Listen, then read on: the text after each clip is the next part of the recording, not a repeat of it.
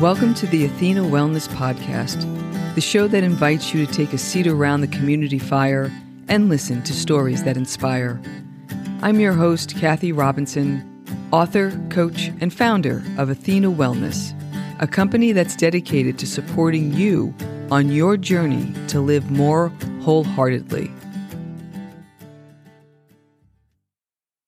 Hello and welcome. Thanks so much for joining me for this shortened Wellness Wednesday episode, a little midweek boost to help keep your warrior vibe high.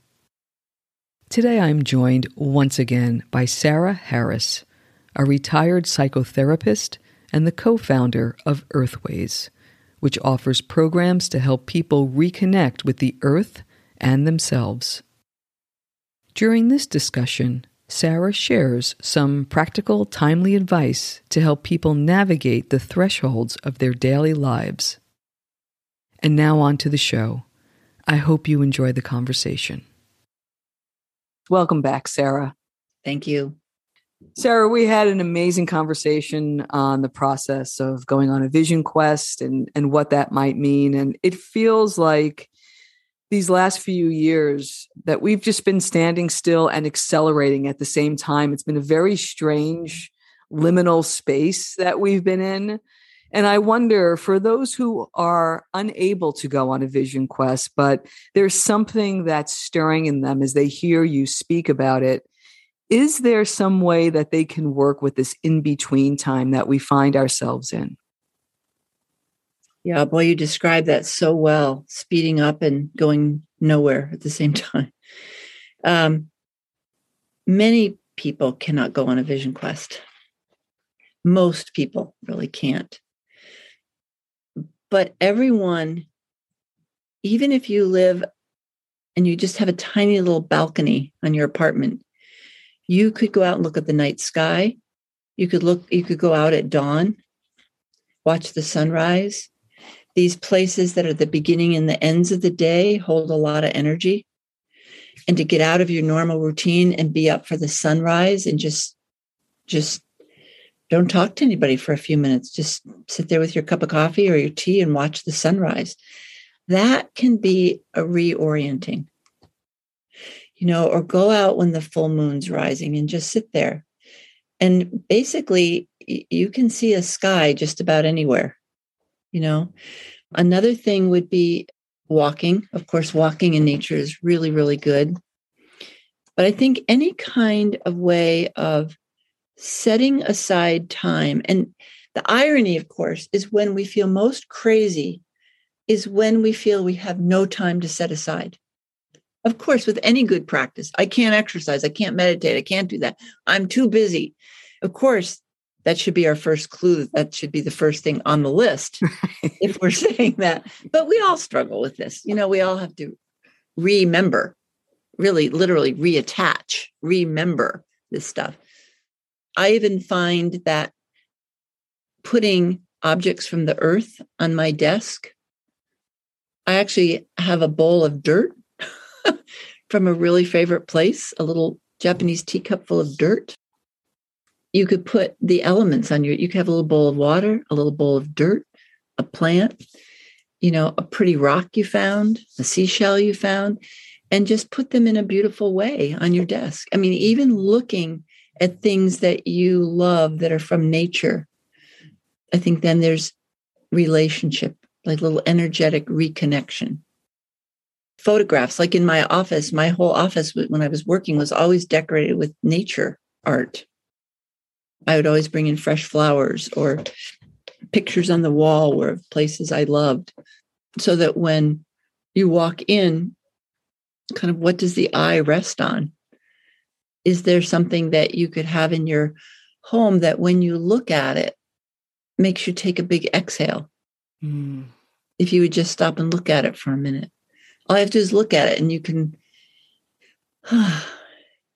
so I think bringing nature into our homes, whether you're on the 56th floor or on 5 acres, you can bring nature into your home. Mm-hmm. Wonderful. Wonderful examples. And my last question is, you gave us some beautiful questions to hold the last time we chatted. For folks that are in this in-between place, I mean, I love the idea of what do I need to let go of or what do I need to let die? Are there other questions that are useful to help navigate through times like this? Well, and even more, what no longer serves, what behavior no longer serves me, what identity am I really tired of? Like I've played that role so many times, I feel kind of fake, kind of wooden behind it. Like, is there any aliveness in it? Another question I think that can be very important in these times is that we're being asked to do so many things, and yet a question that's helped me a lot is this mine to do? Is this really mine to do? Or do I just think it's mine to do? Or is that an old identity that says, of course you have to do that? So is this mine to do? But all of these questions require a little bit of silence, or we can't hear the answer. So I think even more, the questions are important, but also if we ask a question of a person, but never stick around to hear their answer, they're not going to be very happy with that. And I think we can get into compulsive questioning of ourselves, but we don't ever allow the space to hear the answer.